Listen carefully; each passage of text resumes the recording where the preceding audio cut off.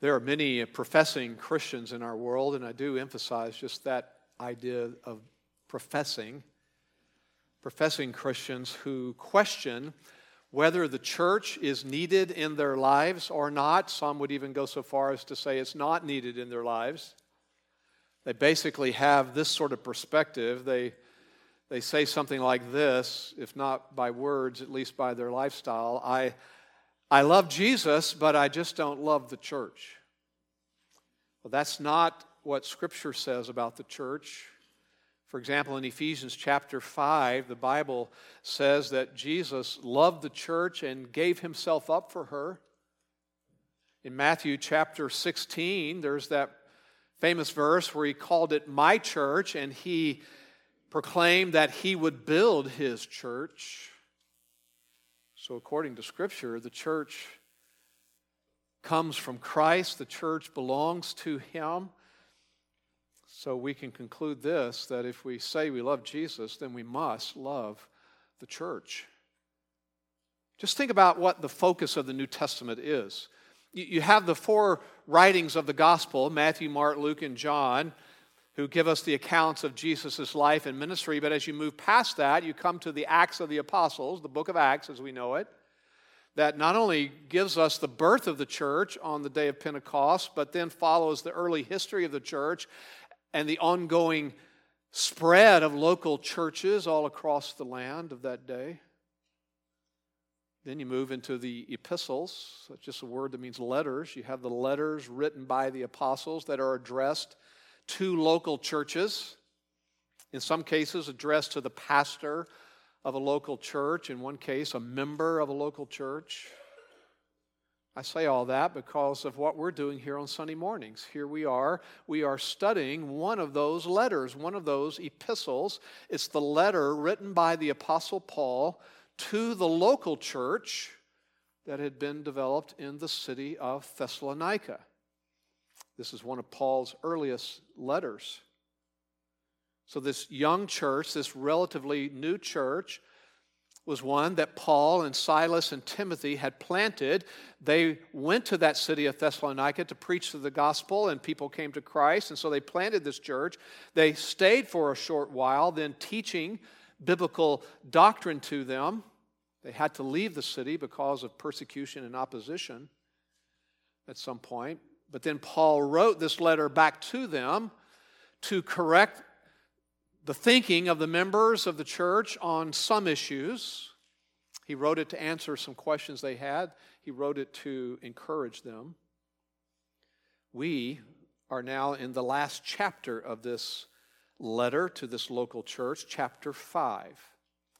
Now, in earlier sections, you'll remember that we discovered Paul's answer to their questions about the future. They had questions related to the rapture, that time in the future when the church will be removed from the earth and meet Jesus in the air and forever be in his presence.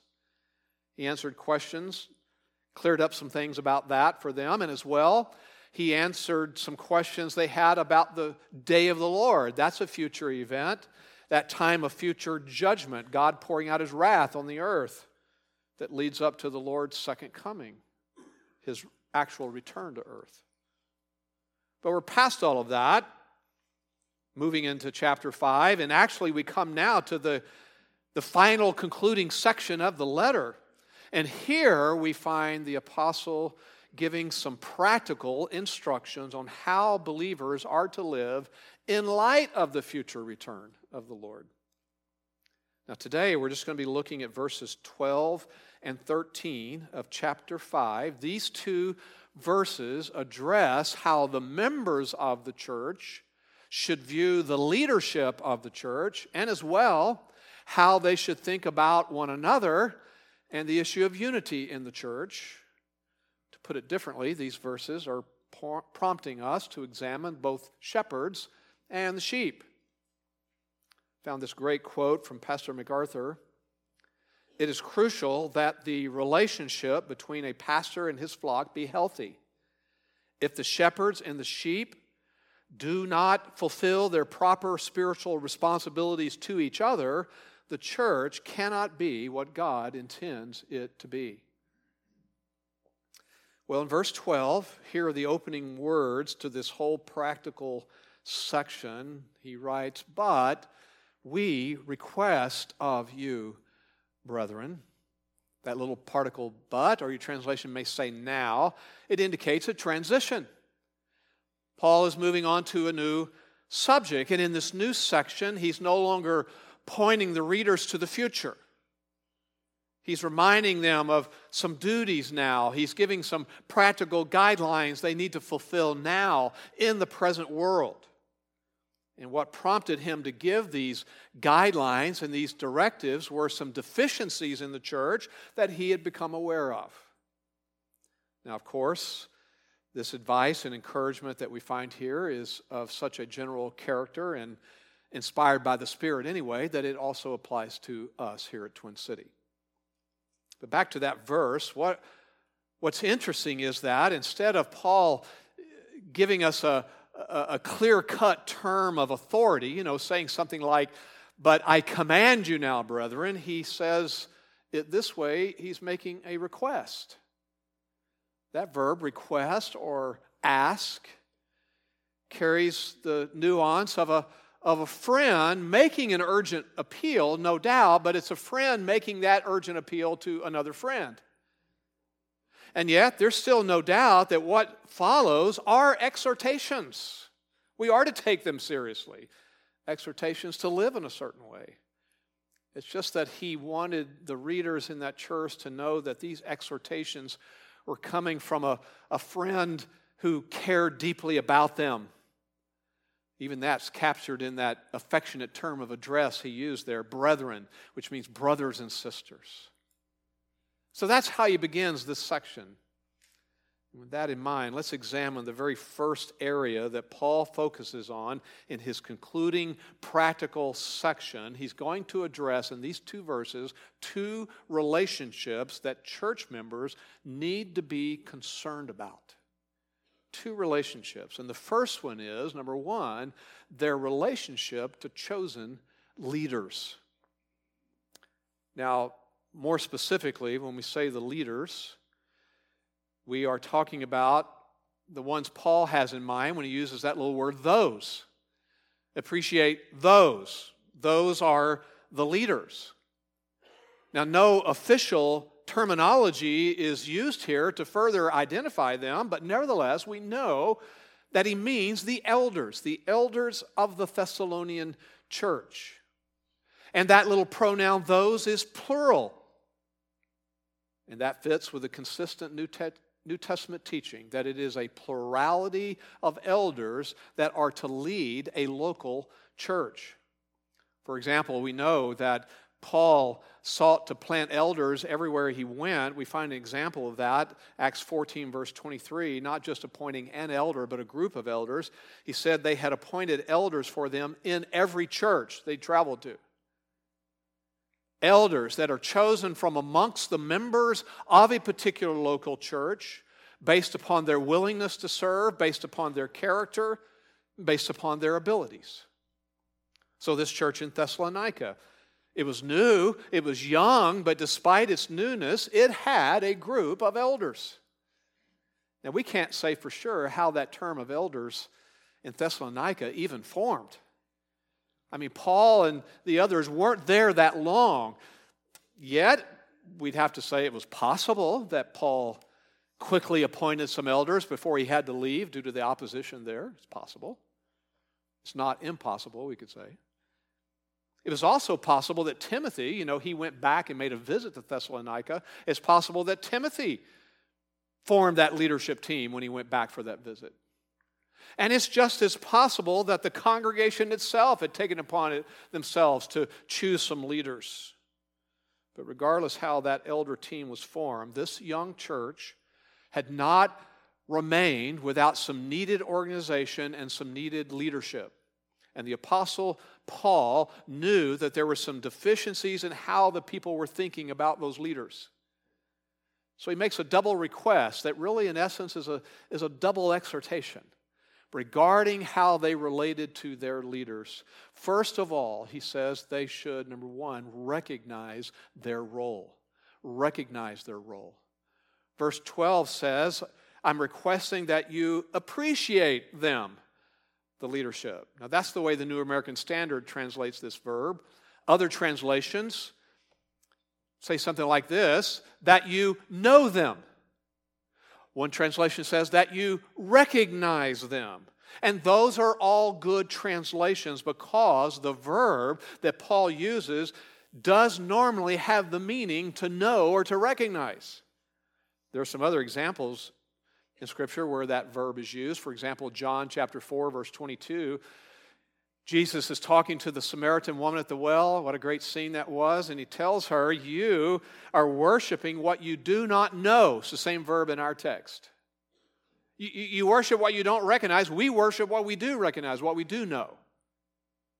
Philippians 4, where Paul is discussing the issue of the need to be content in every circumstance and how he had learned to be content in every circumstance, he says in verse 12, I know, I recognize, I appreciate how to get along with humble means. I also know how to live in times of prosperity. He could be content in either one. So the point here in our text is that the right attitude by church members toward leadership starts here with genuinely recognizing the men chosen as being the legitimate leaders in the church. This knowledge is more than just being able to recall their names.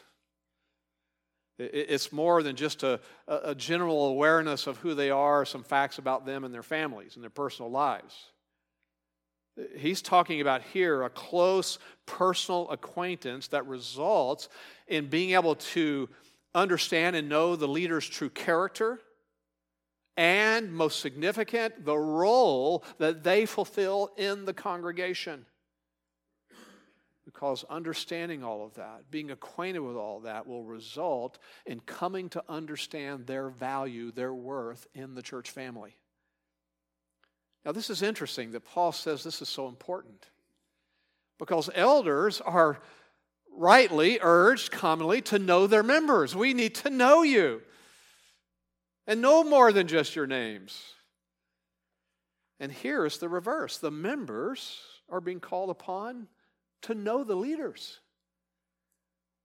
I will say this, some of the tension, much of the tension possibly, that at times develops between pastors, elders, and members would be done away with if the members would learn to know and appreciate the duties and the ministries of their chosen spiritual leaders.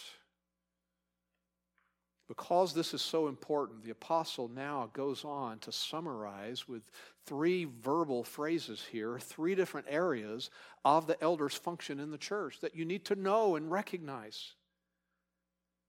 And there's just one article, by the way, that connects them all, so we know he's not talking about 3 different groups of leaders. No, it's all the same group, but 3 distinct functions.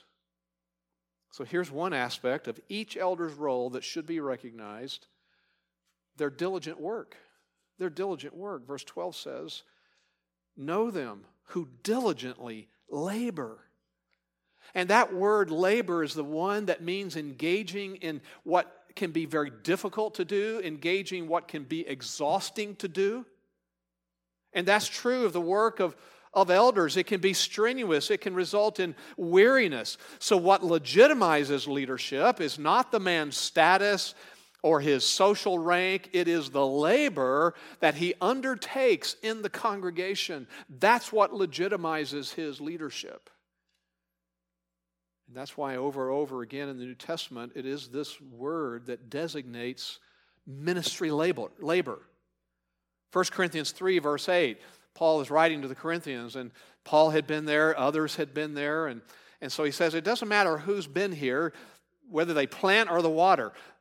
You know, it's metaphorically talking about ministry. He who plants and he who waters are one. They have the same goal, but each will receive his own reward according to his own exhausting, wearying labor.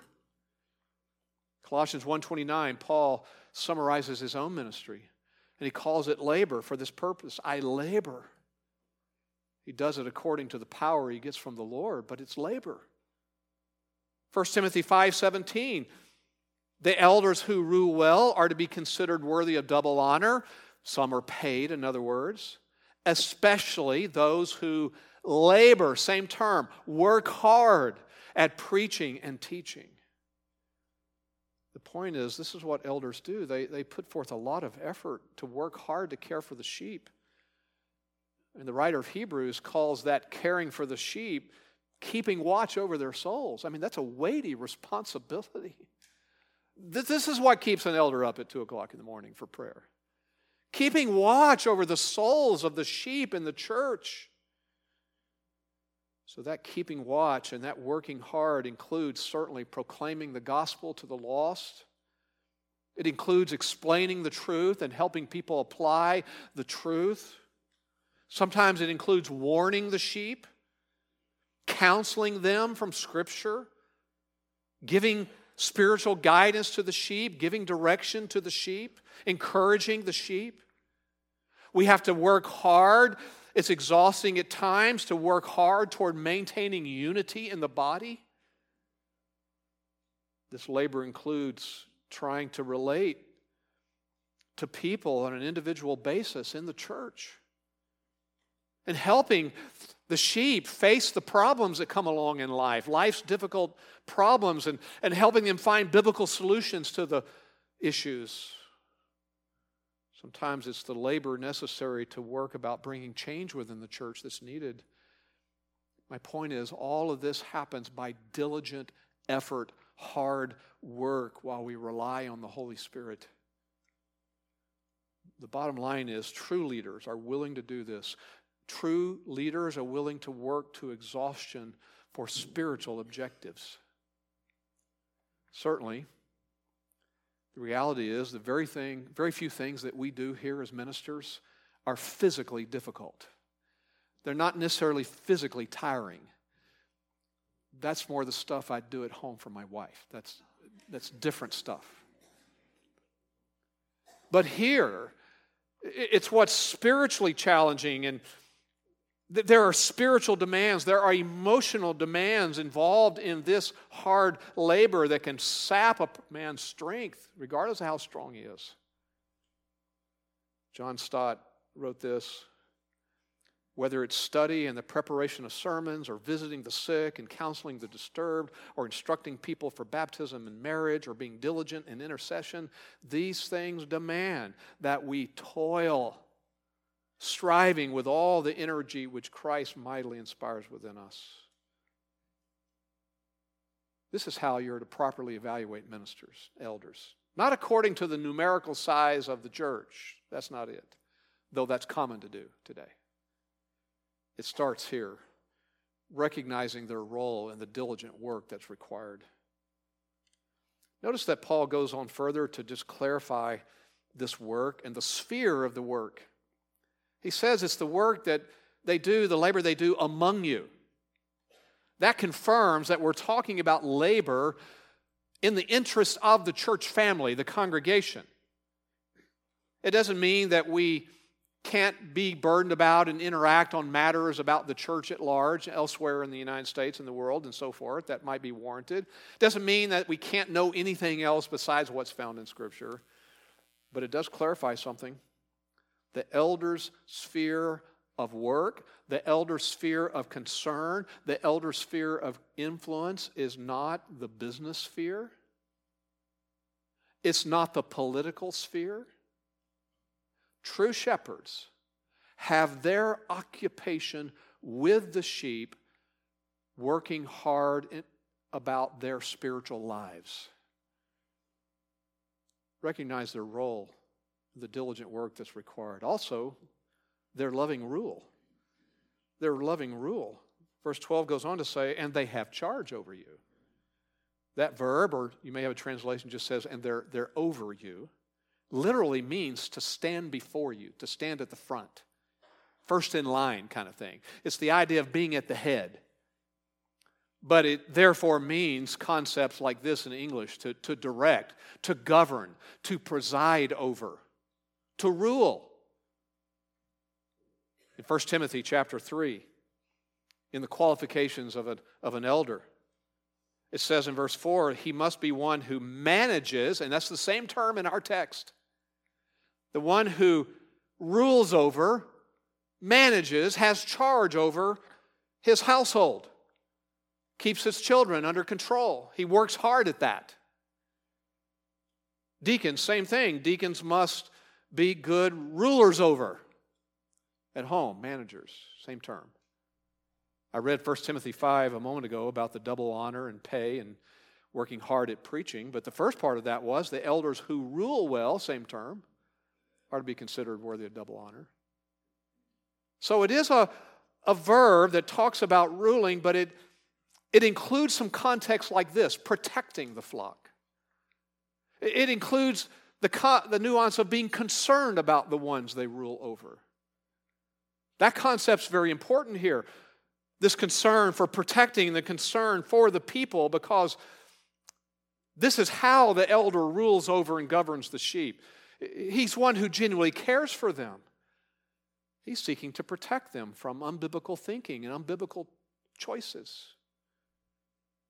And there's another phrase in our verse that even clarifies the nature and the scope of this ruling. It says it's in the Lord. He rules over you in the Lord. That's important because that confirms that our authority doesn't come because we have personal ambition for it. That's not it. No, it has to do with helping people follow the Lord. It's authority we have because we've been appointed by the Lord. That's why Paul would use this phrase periodically in his writings. 1 Thessalonians 4. We request and exhort you in the Lord Jesus. We command and exhort, 2 Thessalonians 3, in the Lord Jesus Christ. Here's another way to say it. True shepherds are not self-appointed. Their authority doesn't arrive from some other fallible human being. It comes from Christ. And so it's our duty to lead the sheep for His sake, not our own.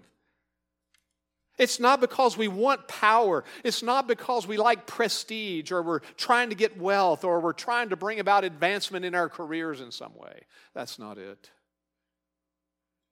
It's authority, it's ruling over in the Lord only. You know, Jesus even painted a picture of the kind of humility that's necessary to lead the right way when He said this in Matthew 20 and 26, whoever wishes to become great among you shall be your servant. There's the mindset. And whoever wishes to be first, the leader, the governor, will be your slave. It's that attitude. Peter made it very clear, writing directly to elders in 1 Peter chapter 5, shepherd the flock of God among you, exercising oversight, there's the ruling over, said a different way, but not under compulsion, voluntarily, according to the will of God, not for sordid gain. Do it with eagerness, but not lording it over those allotted to your charge, but proving to be examples to the flock. Elders are not to, we don't look to Rambo as our model, okay? Or for your older people, John Wayne. No, we look to the things that Christ said about humility and about serving and about being an example to the flock, Peter says, and so forth, and not lording over. Elders aren't supposed to just give commands and say jump and you just say how high. But we do rule over. We do have to make judgments, and church members will not always agree with judgments that are made. But at the very least, you should be able to recognize that the elders are doing their best to act in accordance with Scripture, and they're doing their best to do it for the Lord. Therefore, since elders rule on behalf of the Lord and by appointment from the Lord, when the members respectfully submit to the ruling over, they submit to the elders, then your submission is also an offering unto the Lord. And there's a third function that delineates the leader's work here you should recognize. It's their biblical guidance. It says in verse 12, and they give you instruction. Now that term, that verb, is translated more commonly in the New Testament admonishing. They give you admonishment. They admonish you. And that is a better translation here. Some translations do. It's better. The term in the Greek literally means to put into the mind. So it includes, admonishing someone includes teaching them. We're putting into their mind what Scripture says. It also includes correcting them. It even includes giving warnings, all of which are designed to bring about change, a change of behavior and conduct and thinking in the person. That's admonishment. So to admonish someone does mean you're calling attention to their fault in some way. You're reminding someone of what they've forgotten, or you're warning them of what they're in danger of forgetting. It may even involve a rebuke for wrongdoing, a warning against wrongdoing, as well as instruction, this is what is right. So yes, admonishment, you see, is aimed at the conscience. It's aimed at the will of the person, to stir the person up, him or her, to greater watchfulness and obedience in their life. That's why all of these nuances, warning, teaching, rebuking, admonishing, all of that, correcting, that's why this Greek term, both the verb and really the noun form in this case, actually is a good synonym for counseling. We use this Greek term as a synonym for what counseling is. Now, sadly, many people don't want admonishment. Many people don't want personal correction. But nevertheless, admonishment is necessary for the congregation. And elders, this is part of their job. Part of their role that you need to recognize. Just a few other texts in which this term appears. Acts 20:31, Paul summarizes his ministry with the Ephesians. He says, "For night and day, when I was with you for 3 years, I did not cease to admonish you." Same words. This is what I did. It wasn't harsh. It was out of love. He says he does it with tears. 1 Corinthians 4, verse 14, Paul had to write a strong letter to the Corinthians and correct them on some things. But then he says, look, I don't write these things to shame you, which means manipulate you in some way through shame and feelings. I'm writing to admonish you as my beloved children. This is how I see you. In fact, it is a parenting term. In the famous verse in Ephesians chapter 6, verse 4, where it says fathers are not to exasperate their children, parents don't exasperate your children or provoke them to anger. It says, bring them up in the discipline and instruction, same term, admonishment of the Lord. There's discipline, which means training, and all the things necessary to train, and teaching and instruction, which is going to include correction and rebuke at times. And Paul, again, summarizes his own ministry that way. Colossians 1:28, we proclaim Christ, admonishing every man. Of course, to properly admonish, leaders then must be knowledgeable of Scripture, because Scripture is the basis for the admonishment. We are exhorting believers to apply the truth. So add all this up. In the church, those who are distinguished by their labors for the church, the hard work, diligent work, those who are distinguished by their loving rule, providing leadership and provision, those who are seeking to give biblical guidance and admonishment in order to bring moral influence on others, they are the ones who should be recognized as the true leaders in the church. Recognize their role, but second, respect their role. Respect their role. Verse 13 goes on to say, I'm requesting, exhorting you that you esteem them. This is an interesting verb, esteem. You could translate regard, that you regard them a certain way. It is a verb that says give careful consideration to something. Give deliberate consideration to something or someone. In this case, it's the elders. There's thinking involved in this term. In fact, it's translated that way many times. Same term, 2 Corinthians 9, verse 5. So I thought, I regarded it, I considered it necessary.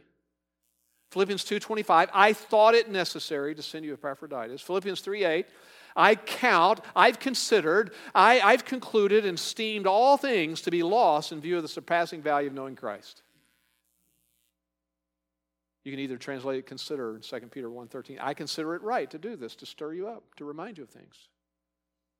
So this idea of thinking and considering is included in what this verse is saying in verse 13, that you consider something here, that you think about something here, but it's a considering that's to result in respecting or esteeming the elders.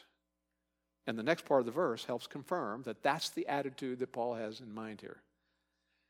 He says, very highly in love. Consider them, regard them very highly. That means beyond all measure, with the highest regard. So obviously it's the attitude of respect. Those Thessalonian readers should not only recognize the leaders among them, but respect them greatly. And it says this esteem and this respect is to be expressed in love.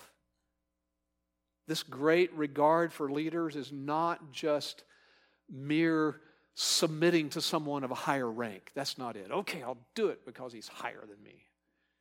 No, it's to be part of a relationship characterized by your love for them. And it's present tense, by the way. We point that out sometimes because a command like that in present tense means to do it continually, a lifestyle. Why? Why should you carry this attitude of respect toward the leaders of the church? Well, he answers that in verse 13. Because of their work. That's the reason. I mean, there is a certain dignity that goes just with the role of leadership, of being an elder in the church. 1 Timothy 3, those qualifications, character qualifications, it starts this way. If a man aspires to this office, in other words, he has a drive toward this, he has a desire for it, the officer of overseer, in other words, for elder, it's a fine work that he desires to do. It's a work of dignity. So again, the esteem and the respect elders are to receive, it's not due to their social status, it's not due to their financial status. It's not due to their level of education or their family name or their personality or their title. It's just due to the dignity of the work they engage in, the role they fulfill for the benefit, spiritual benefit of the congregation. Respect for their role in the church, which in essence is going to come back to being their ministry of the word to you, to your soul. So on one hand, we as elders, we're members of this church like you. We are all equal in this church family. And yet, Scripture says the elders must be given respect because God's called them to this role and set them apart for this very important labor of leading His church. So the sheep are to lovingly acknowledge the labors of the shepherds and greatly respect them. And I'll add something else, and that includes willingly and lovingly overlooking their non-sinful human frailties.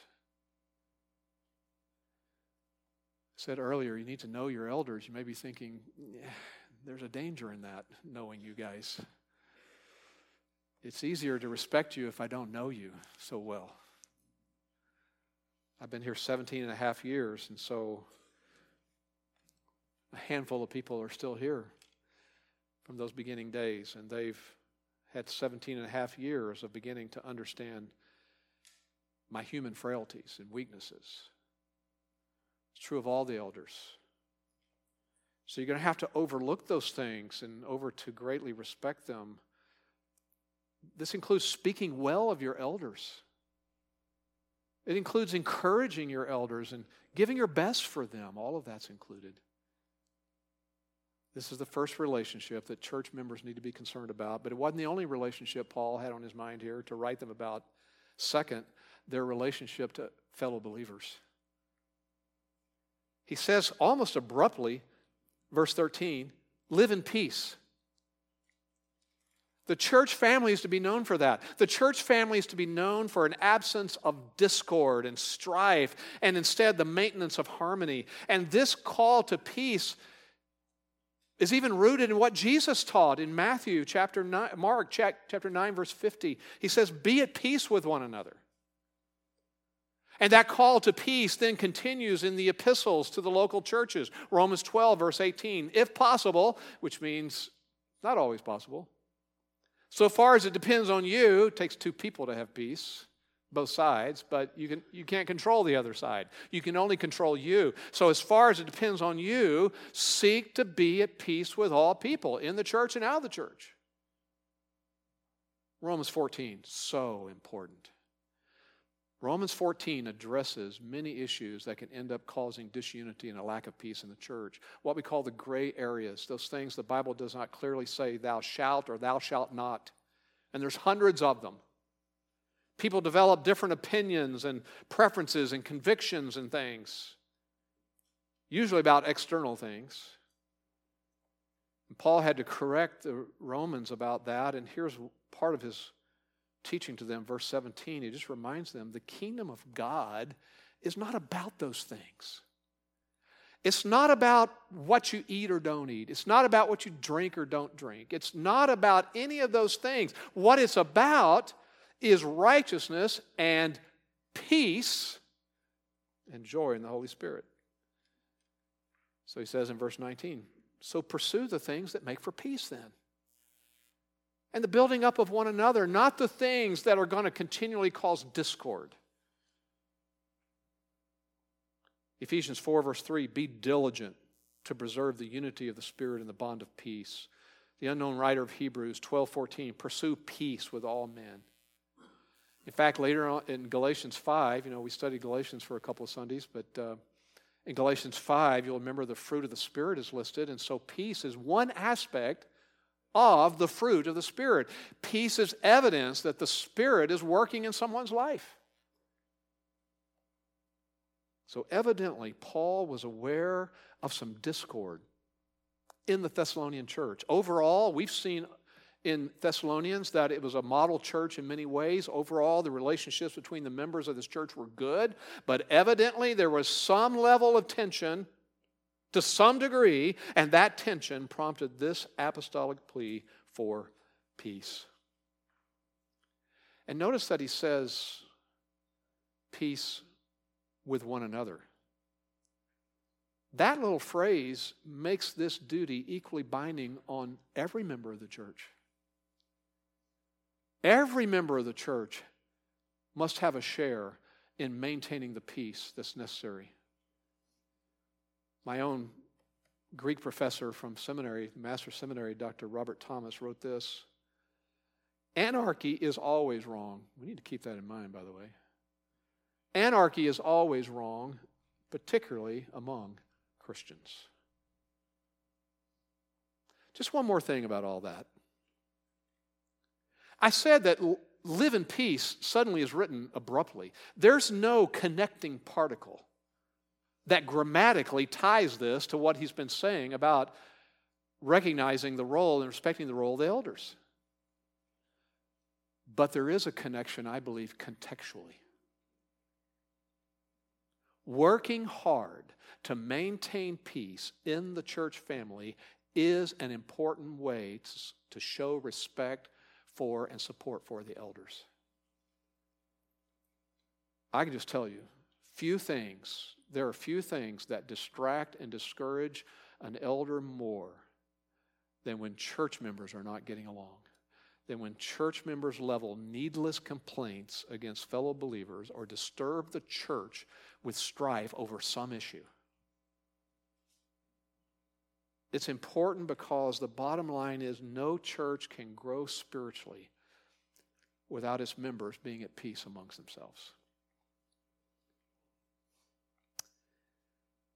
So, based on all this, I started thinking, then we get from this passage what ought to be normal for us.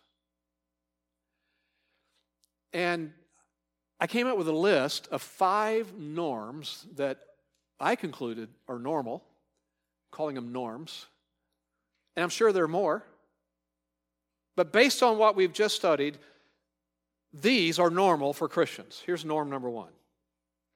Church membership is the norm. I mean, just think about it. If the Lord has placed leaders, shepherds over the sheep, and He's called those leaders, and there certainly is an implied message to the elders here, keep in mind what your duties are and fulfill them. We do see that. If the Lord has placed leaders over the church and He's called them to the triple function of laboring hard and ruling with love and admonishing and giving biblical guidance, then it only makes sense. It only follows that the Lord's people then should be organized in local churches under this kind of spiritual leadership.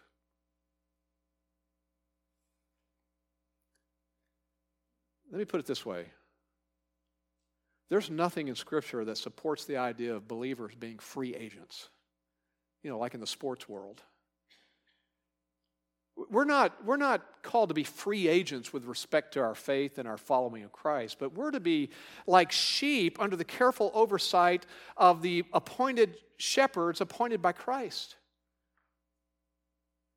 And so therefore we should jump into the church and join the church and be involved in the church and treasure the church and pray for the church and bind together with others in the church for worship and work, all for the glory of the Lord and the spread of the gospel in this world. Church membership is the norm. It's abnormal not to be plugged in and involved. Number two, submission to elders then is the norm. That's the norm. The sheep must be willing to, think of it this way, broaden submission for a moment. The sheep need to be willing to wholeheartedly open up their lives to the ministry of the elders. To come to them for counsel when important and difficult decisions need to be made. That's part of our role. We get calls sometimes from people from other churches wanting counseling, and one of the first questions we ask, well, have you gone to your pastor? No, I really don't want to do that. Yeah, but that's why they're there. Open your life up to the elders. Seek biblical advice and prayer for any needed change in your life. Definitely open up your hearts and be teachable. Open up your minds to the faithful preaching and teaching of God's Word that keeps going on. The point is, Christians ought to make every effort to benefit from their elders and submit to them. Now, sometimes that is going to mean cheerfully accepting decisions that you don't fully understand, all the while trusting the Lord. Now, sadly, there are those situations when church elders act unbiblically, even abusively, in which case that concern needs to go to the other elders, and sometimes it will even be necessary for Christians to separate from a church because of unbiblical priorities and untrustworthy leadership and abusive leadership. I'm just talking about the norm. It's the norm for Christ's people to respond submissively to the authority placed over them in the church that they're involved in. Third norm. One leads to the other, right? Well, then patience is going to be necessary. It's going to take a lot of patience with the leadership. That's the norm. Again, the reality is that the longer you know pastors and elders, the more you're going to become aware of their defects and their failings.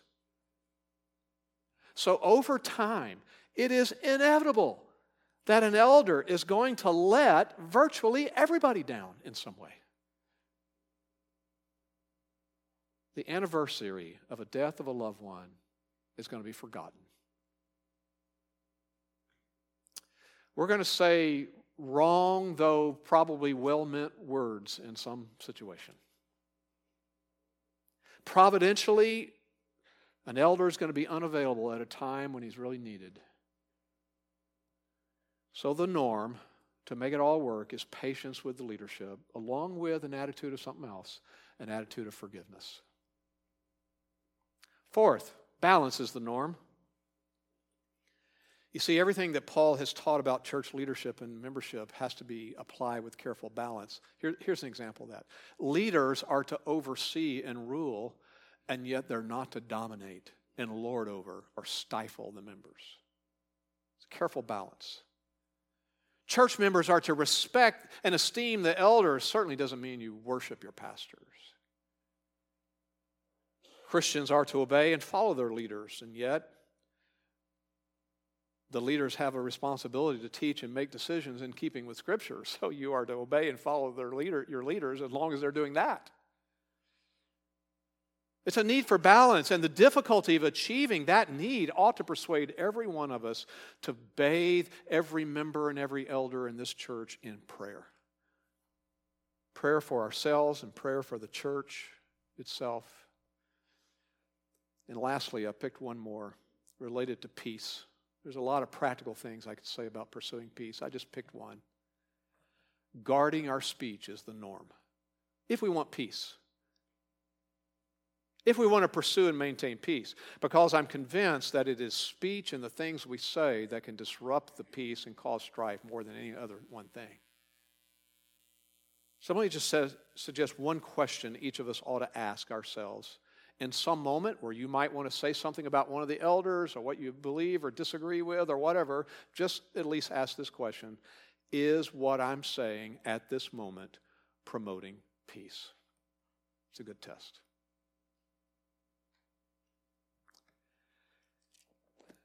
There are others. In fact, there's a sixth one. I could say gratitude then is the norm. Grateful that all of our failures in this regard and every other regard are covered in the death of Christ on the cross. How grateful we are for that.